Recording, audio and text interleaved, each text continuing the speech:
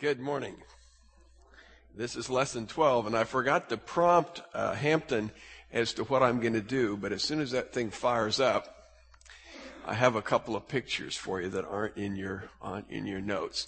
We were talking about cruise ships last week, and I thought you ought to know that not all cruises go as well as you might think, and there's one example. Here's another one. I suspect that you would be hanging close to your seat on that. And the third one is that scene that went on YouTube this week. You remember where they had the video of all the tables sliding back and forth across? Apparently the cruise industry wasn't too excited about this video because it probably dampened some people's enthusiasm. But just to show you in the next slide that not all of life is a smooth cruise, I went out to the website for the Voice of the Martyrs, and you will find that's just a snap of one screen of the kinds of things that are going on, and we might call those rough seas, if you like, in terms of living the Christian life. And I think we're very insulated from what's going on in other parts of the world and the degree to which other believers are suffering because of their faith in the Lord Jesus. Jesus was always clear in his presentation of the gospel. He was always clear that following him was going to have a high price. Remember, he said in Luke 9 and verse 23, if you're going to follow him, you must take up your cross daily and follow him. And then later in chapter 9, remember there are these people that come and say, I want to follow you, but they all had kind of excuses. Jesus began by saying the birds have their nests and whatever. Son of Man doesn't have anywhere to lay his head. If you're going to follow me, Jesus said, then it's going to be tough. And you know that many bailed out, if so to speak, to use John's analogy this morning, bailed out before it even started.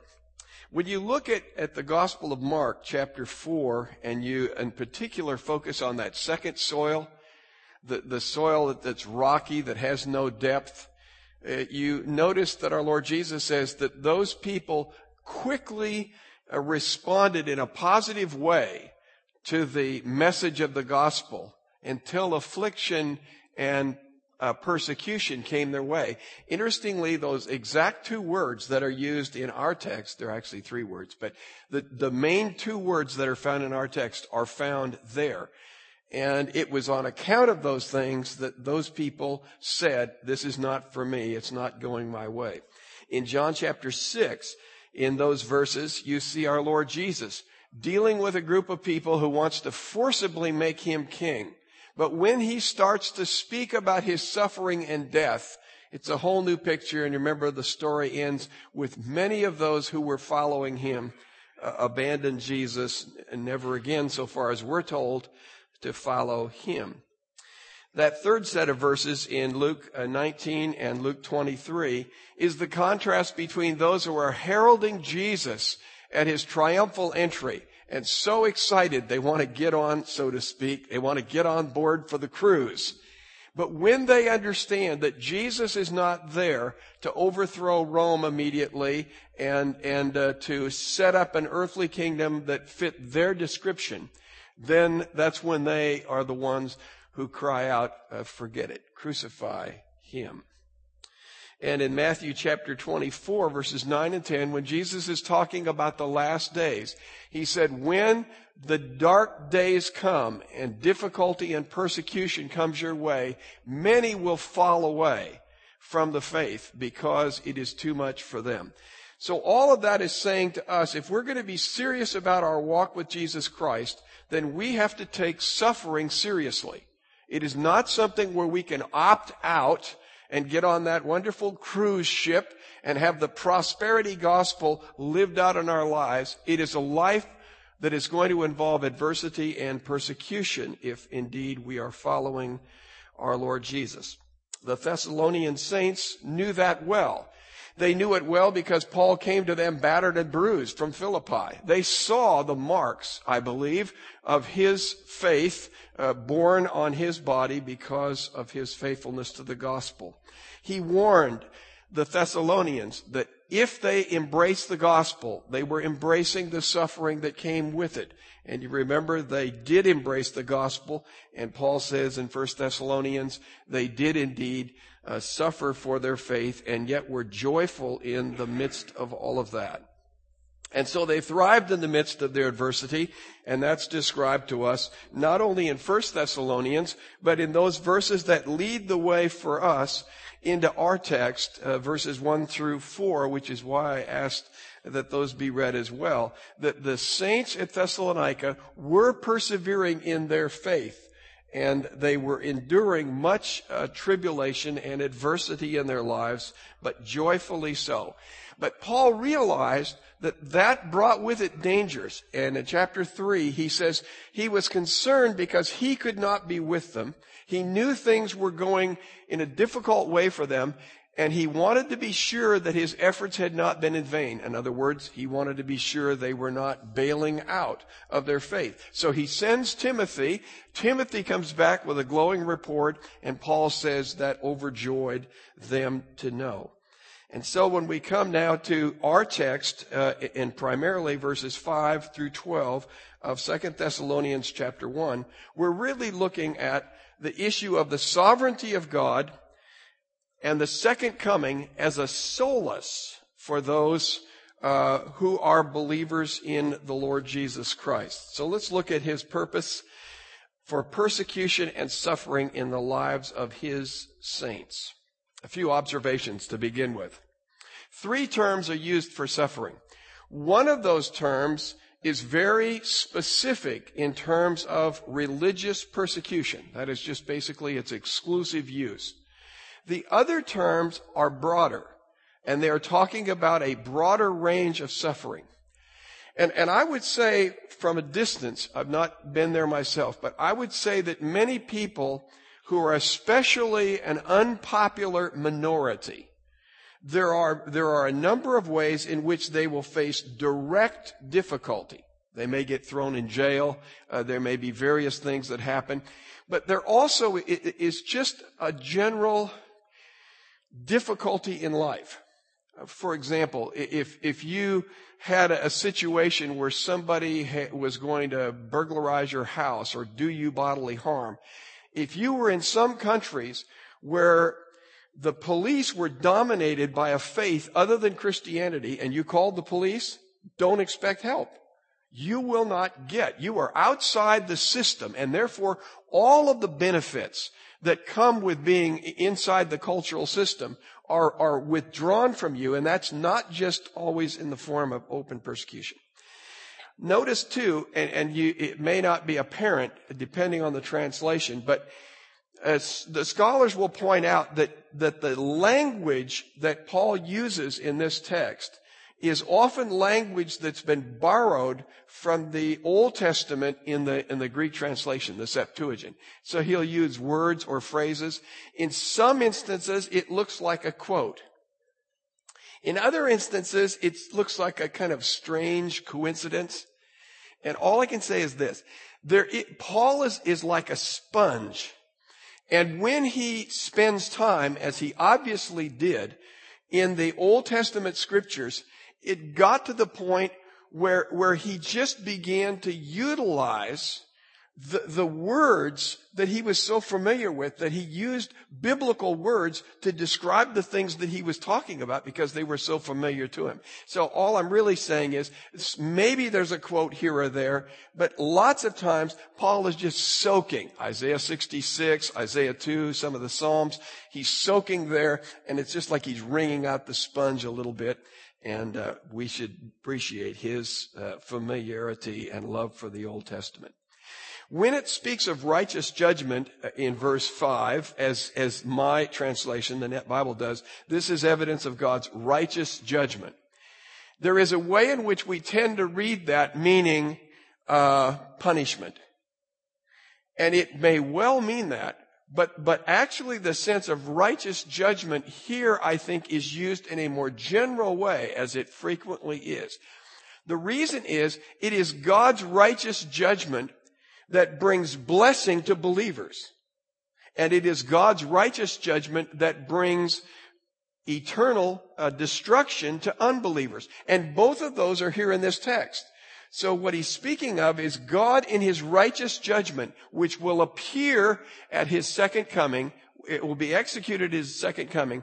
That righteous judgment manifests itself in one way toward believers and in another way toward unbelievers, and both of those are found in our texts. So it is the saints' suffering that ends at the second coming. And I want to just make sure that we're clear on that. He's saying we're not going to have this wonderful, glorious, trouble-free life the moment we trust in Jesus. He says the trials and troubles of this life will end when Jesus comes. And I think there again, we've got to get our minds wrapped around the fact that suffering is not the abnormal circumstance, it's the normal one. We've been living in an abnormal time, in an abnormal world. But trust me, you'll find what normality means before long. He gives more attention to the fate of unbelievers here than he does believers. He describes the relief that will be given to believers. But at this moment in time, he's really spending more time describing what God is going to do to make things right with respect to unbelievers. And I should say this. As I read this text, it looks to me like unbelievers and persecutors are interchangeable. Or to put it differently, I believe when difficult times come, and when one is living a life that is faithful to the gospel, I don't see a large group of people who are unbelievers and who are live and let live people.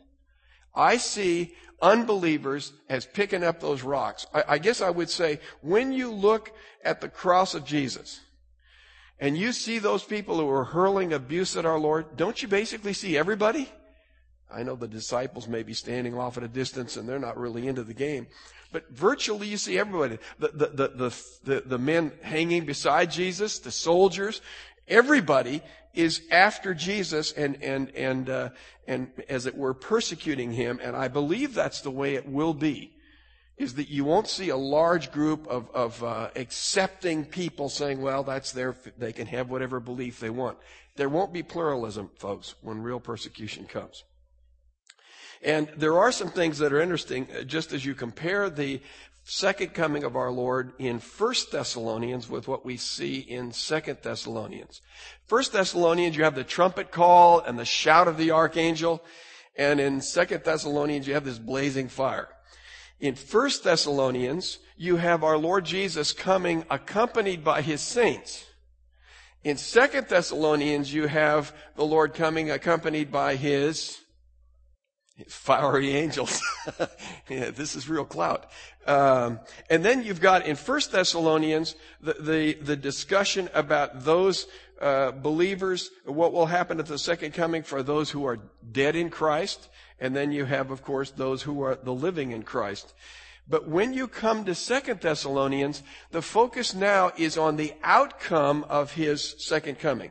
What happens to men as a result of the coming of our Lord Jesus Christ? And that's where Paul is going as he has these verses for us.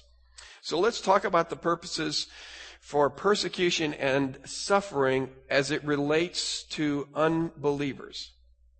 Look at the basis for their condemnation. I would call the first one unbelief. It says they do not know God.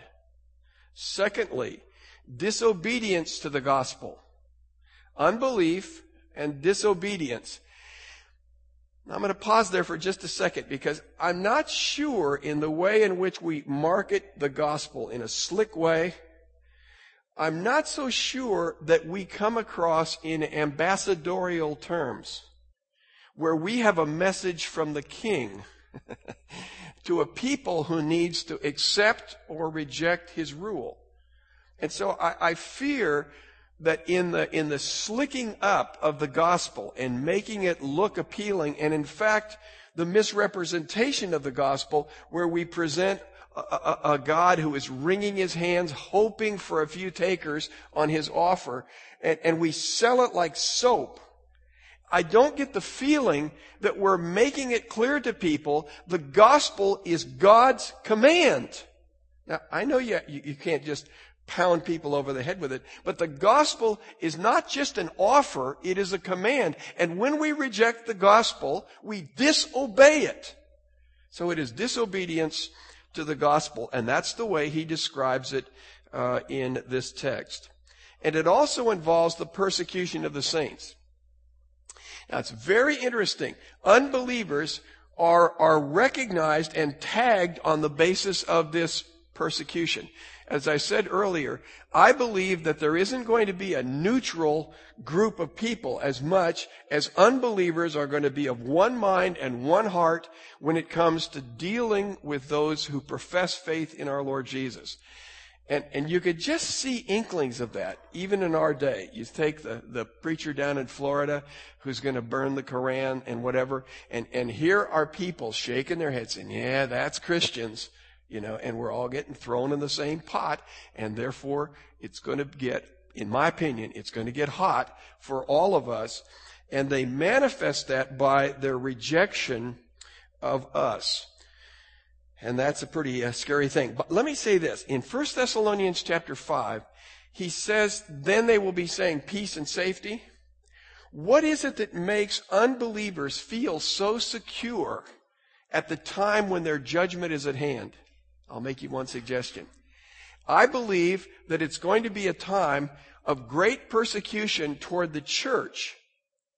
And it's going to appear that God doesn't do anything about it. So think about that if you're an unbeliever. If you've rejected the gospel, rejected Jesus Christ, and now you are actively persecuting Christians, and nothing happens to you for doing it.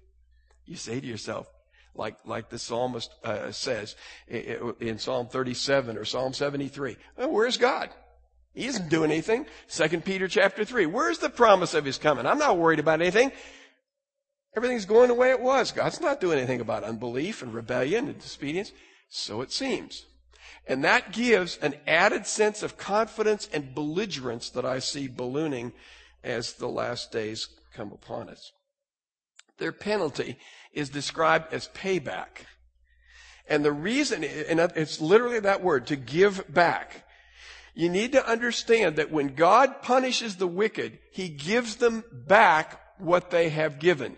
Now, you may react one way or the other to an eye for an eye and a tooth for a tooth, but that kind of justice says the punishment is appropriate to the crime. And so our Lord gives back to men in terms of what they have given out toward him, and in particular toward those who are his people. It's eternal destruction away from God's presence and from his glory. Interesting that while you had those flaming angels, the picture is not here given to us as a picture of flaming fire and the pit. I'm not denying the reality of that picture. I'm saying that when you get to the core of what God's judgment looks like on the wicked, the core of that is away from God and away from his glory. Now, doesn't that perfectly fit what heaven is? Heaven is to be forever in God's presence and participating in his glory. So you have those two sides. You're either into the glory of God and the presence of God, or you are separated from it. But that's the way Paul breaks it out in our text. So let's talk about the second coming as it relates to believers in our Lord Jesus Christ. First of all, the basis of salvation and blessing is his calling, verse 11, and their belief, verse 12. 2 times in verse 12 it talks about they believed, and notice also in verse 10, all who have believed, and you did in effect believe our testimony. So it is belief in our Lord Jesus Christ. I emphasize that because this is a text that is talking about the conduct of Christians. And in a context which says they will be proven worthy of the calling. Let's not be unclear about the fact that it is belief in Christ that saves, not one's behavior that wins his approval. The purpose of persecution is to prepare the saints and prove them worthy of the kingdom of God. God has a beneficial purpose in the suffering that his saints endure. Our suffering is not lost. It brings about in the life of the believer, it brings about a deepening of faith, a deepening of trust, and the example, I guess, would be Psalm 73. Here's the psalmist who thinks he thinks he's on a cruise ship. And all of a sudden he starts looking around and he finds out other people, they're on that boat, they're having a great time, but for him it's a storm. And so he says, what's the use? Why do I serve God? Then he sees eternity. And he understands that God is with him in the midst of his adversity. And not only is he with him, but he will be with him for all eternity. And those who are wicked will be apart from him. So now Asaph says, it's the presence of God. It's being with him, the nearness of God, that is my good. And so it's to prepare us. You see that, for instance, in 1 Peter chapter 1. I think I'll refer to that in a minute too. In Romans chapter 5, where it talks about tribulation, works patience, and so on. The difficulties that God brings into our life are the difficulties to deepen our roots into the soil of faith so that we trust him more and more. That's why God is allowing it in our lives, as well as for those unbelievers who are actually demonstrated to be such and worthy of judgment because of their treatment of the righteous. Second coming is punishment for those who have persecuted the saints. And that's very clear in our text. But it has some very practical applications. And I think the first thing I have to ask you is this.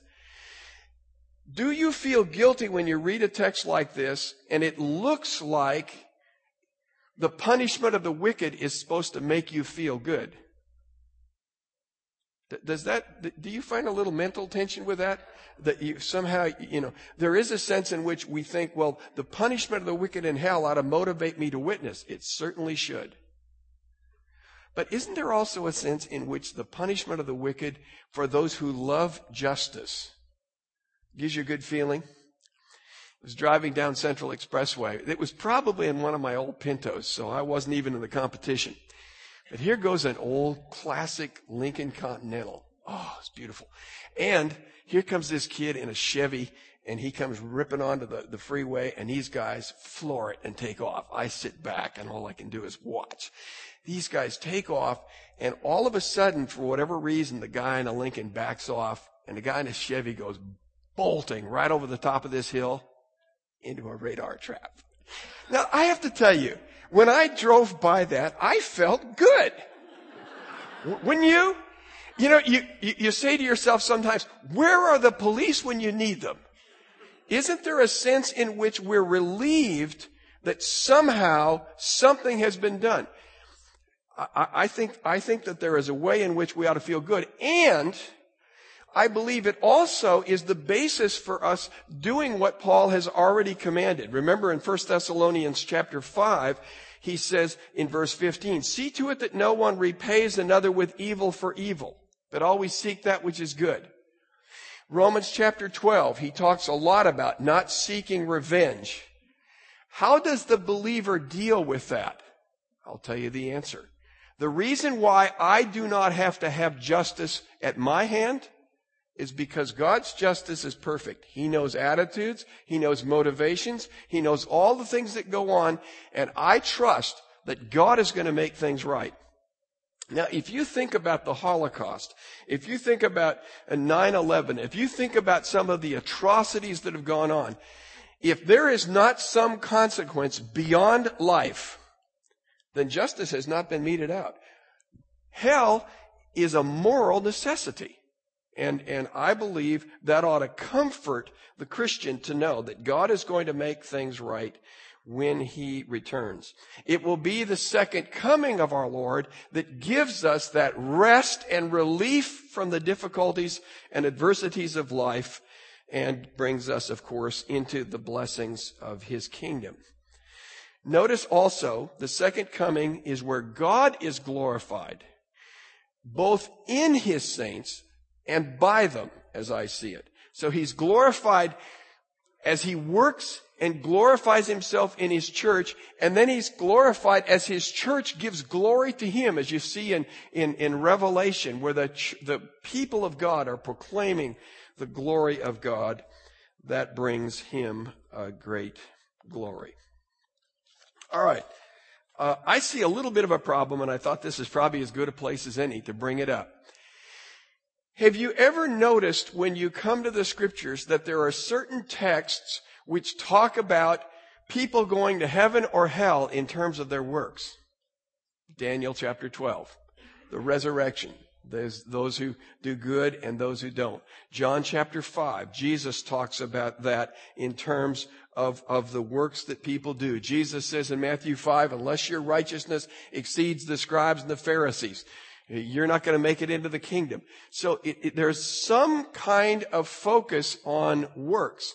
Romans chapter 2, it talks again about those who are doing right or those who are not in terms of whether you go to heaven or to hell. Revelation chapter 20 and chapter 21 again describes people in terms of their deeds. So the question is, if salvation is by faith alone, then why is it that these texts talk about salvation in this context of doing good or not doing good? How do you deal with those? Well, try this on for size. 1, when we get to heaven, there are going to be rewards. And rewards are related to works, are they not? Rewards are related to how we respond to the circumstances God brings our way. Now, we know ultimately that nothing we do that's good, we do of ourselves, but we do it as God works in us. We understand that, but there still is that element of choices that are made by believers. Godly works actually precipitate the persecution. In other words, in this text, if he didn't talk about the goodness that is manifested in the lives of his saints, then it wouldn't make sense. But it's the cruel treatment and persecution of good and godly people that shows them to be worthy of God's condemnation. So you see that, for instance, in 1 Peter, where Peter talks about living in godly lives in a way so that when men stand before God in the judgment, God will judge them for the way they have dealt with his people, the way they have dealt unjustly with his people. 1 Peter chapter 4, Peter's saying to Christians, you wonder why you're suffering? Well, you used to be like the world, and you used to do all these things, and now you've thrown them into a turmoil. They don't know what to do with you because you're no longer doing the bad stuff they do. And that's why they persecute you. They don't like goodness. They reject it. And so the good works of the believer is the instrument which causes the unbeliever to react. I'm going to come back to this in a minute, but it's the goodness of Jesus that terrified the men who rejected him. Remember when Jesus cast the demons into the swine and they plunged into the sea? What did the people say? Please leave. Can you imagine that? Please leave. Goodness is terrifying to the wicked. And that's why you see the works of the godly are instrumental in provoking, as it were, the ungodly to what they do. And that proves they are worthy of divine judgment. Works are an evidence of faith. Works are an evidence of faith. They are not the basis of faith. They are the evidence of faith. John the Baptist sees all these people coming down for baptism. And when he gets to these scribes and Pharisees, he says, oh, hold on there, partner. Bring forth fruits that are worthy of repentance. He recognized the hypocrisy of making a claim and yet not living a life that is consistent with it. And so he goes on and then describes some of the ways. You who have two outfits, then you ought to share one. If you're a soldier, you ought not to use your authority to extort money from people. So it is expected that faith will manifest itself in a different kind of life. Hebrews chapter 11, the faith chapter, right? How does the author of Hebrews demonstrate the faith that is there in the believer by telling you what they did. So he equates faith worked itself out in this way for this individual. Faith manifests itself in works. But here's my favorite part. If we have any concern at all that there's too much emphasis on works in this text, then we need to finish the chapter. Because look what Paul has to say in those two concluding verses, verses 11 and 12. He says, and in this regard, by the way, let me just go back and read verse 5 to you for a minute. This is evidence of God's righteous judgment to make you worthy of the kingdom of God. Now in verse 11, and in this regard, we pray for you always that our God will make you worthy of his calling and fulfill by his power your every desire for goodness and every work of faith, that the name of our Lord Jesus may be glorified in you and you in him, according to the grace of our God and the Lord Jesus Christ. So, if he is talking about someone being shown worthy, the way Paul ends it is to pray that God will make us worthy. Where does he think worthiness comes from? It comes from God. And that's why Paul prays that he would demonstrate and make the saints worthy of that which he has promised for them. Paul prays that God will, with his power, enable the saints to do those things which are good, those things which they desire. There's a little question about who desires it, whether it's they or God. But if they're in sync with God, then what God desires in them and what they desire ought to be the same. And he prays that God would bring to fruition what they desire. And then he prays that God would take their faith and cause it to bring forth fruit. And that all is the work of God, not the work of men. And then notice where it goes. Where does the glory go? The glory goes to God, so that God may receive the glory as he works and has glorified himself in the church. As his church glorifies him, then God receives the glory. That's where it rightly ought to be. That's the focus. This is a God-centered text, as all Bible texts are. It's a God-centered text because it's God who makes us worthy. But he also calls us to live in a manner that is worthy of our calling. And it's all by God's grace. That's the way he ends it. He says, according to the grace of our God and the Lord Jesus Christ. God is glorified through his grace. If there's any question about works versus faith, or man's part versus God's part, it all falls over to God in the sense of the ultimate cause of salvation and of growth. Okay, let's talk about a few things. I've never heard a prosperity preacher preach this text. If you're a prosperity preacher, you got a lot of thin texts to go on, but it won't be here. How would you possibly tell people that everything is just going to be ducky and peachy and smooth sailing through the Christian life? You won't get it from this passage. You won't get it from Paul's life. You won't get it from Jesus. You won't get it anywhere except from the prosperity preachers who pick and choose here and there a little text. This is the reality, my friends. This is the reality of what being a Christian is like. And Paul is trying to show that it is because God has purposed it that way, it achieves his ends. I think about the sovereignty of God and the suffering, and I would say suffering is for our good and his glory. And then I thought about it. I ran out of space on your notes. His glory is our good. Is that not right? His glory is our good. And so whatever it is that brings glory to God is what is good for us, and we can bask in that. And suffering is a part of that in our lives, which brings glory to him. I want to talk about prophecy and prayer for a minute. Isn't it interesting that he knows what's going to take place? In a sense, verses 5 through 10 are a description of what's going to happen at the second coming.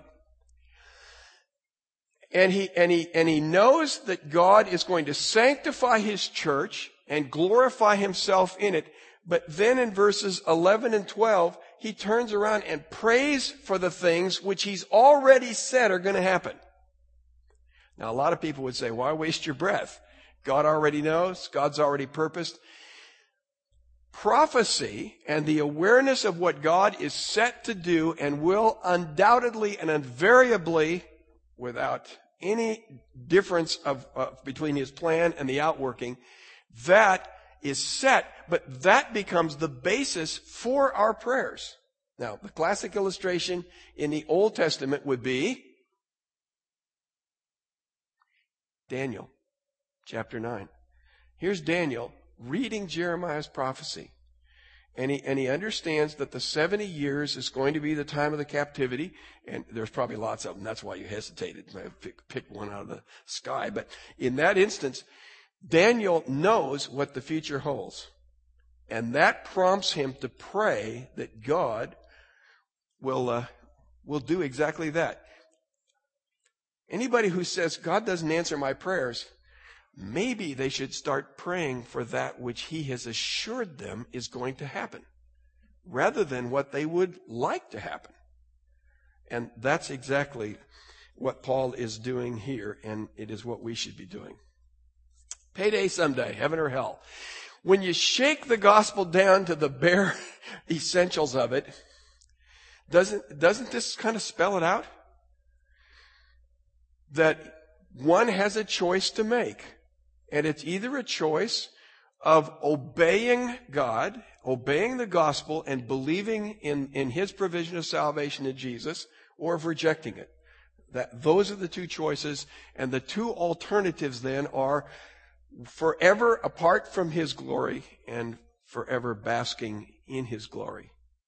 I was thinking about this, maybe put in a different way, but when you look at this text and it says the suffering of the righteous is going to end up for the benefit of the righteous, and it's going to end up for the condemnation of the wicked, I thought to myself, where is that best personified?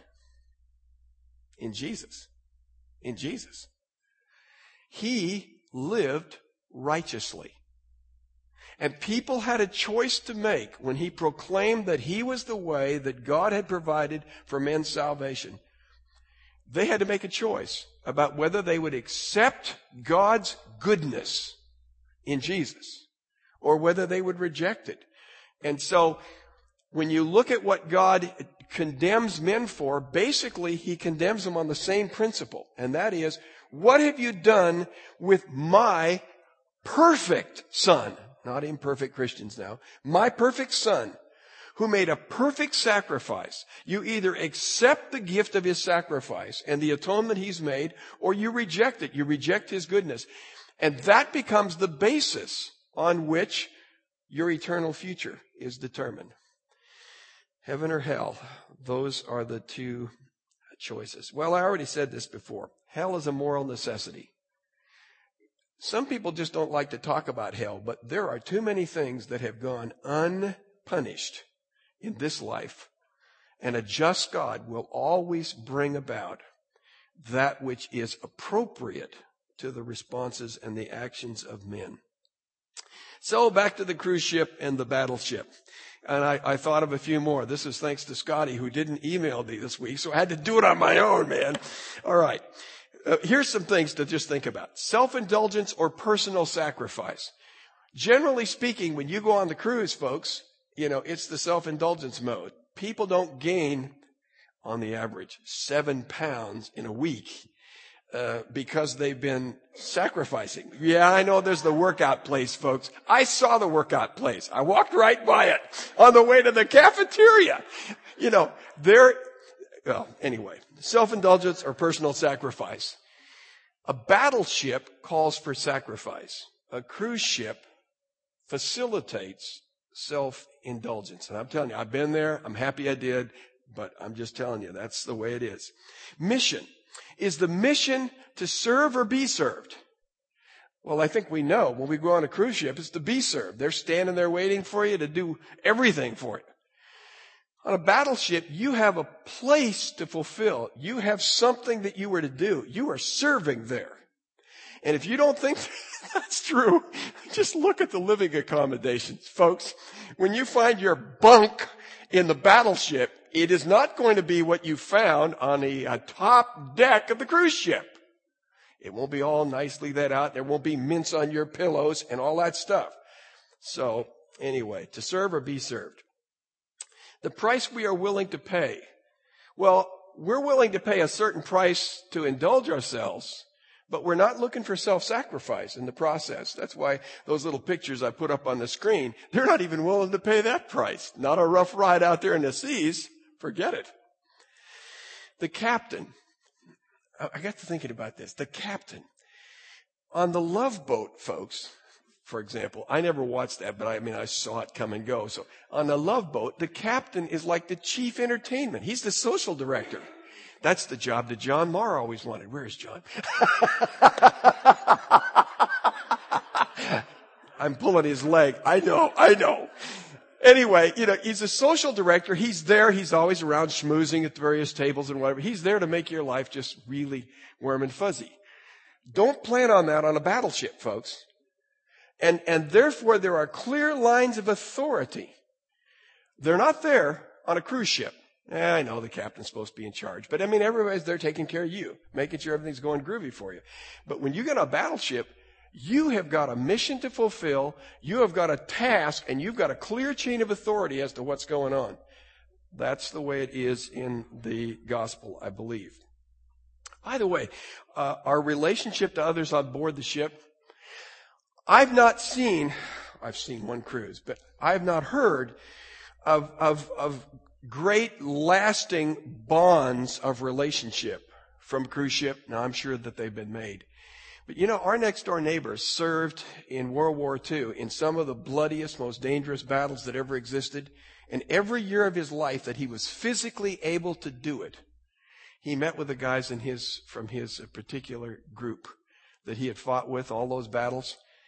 There are bonds that are developed in the midst of war that I don't think are possible in any other context. There is a tightness. And that is why when you go to boot camp, it seems to me, and again, I've not been there, I really felt bad about that once because I really didn't try not to. And then I went to visit my roommate from college who was there on the base. And I saw those guys out in the desert in a 6x6 picking up tumbleweed in the desert. I decided maybe it wasn't such a terrible thing that I missed that after all. But when you go to boot camp, as some of my relatives have, you're going to learn to develop a bond of brotherhood, of teamwork, where you are in it full tilt with your brother in war. And the second is that you understand authority and you don't ask why. You do what you're told. You follow your orders and you have this bond that's together. I think that's the way that it needs to be in the church. No wonder Paul says that they are to recognize their leaders and they are to exercise a certain leadership and they are to receive one another with a kiss of love, because there ought to be that kind of camaraderie in the church, because we are in a war. We are in a war, and we should be, if we're not, we should feel the heat from the unbelieving world for believing in Jesus Christ. And that's why we need to be together. So, this is not a cruise ship, folks. It's a battleship. And I pray that as we continue in our course, as it were, through Thessalonians, we'll come to see that. It may be that you're on board the cruise ship still. And I would simply say to you, if you've never trusted in Jesus, it's far better to be on the battleship than the cruise ship.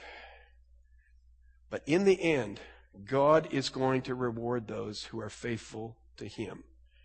And God is using the difficulties we face now to deepen the roots of our faith. He's also using the persecution that we endure to prove men worthy of His judgment, in the sense of eternal condemnation, should it be the case for them. Let's pray. Father, we thank you for your word. Thank you for the way in which we can see, as others have seen who describe it in the scriptures for us, that your sovereignty is a great solace for those in suffering.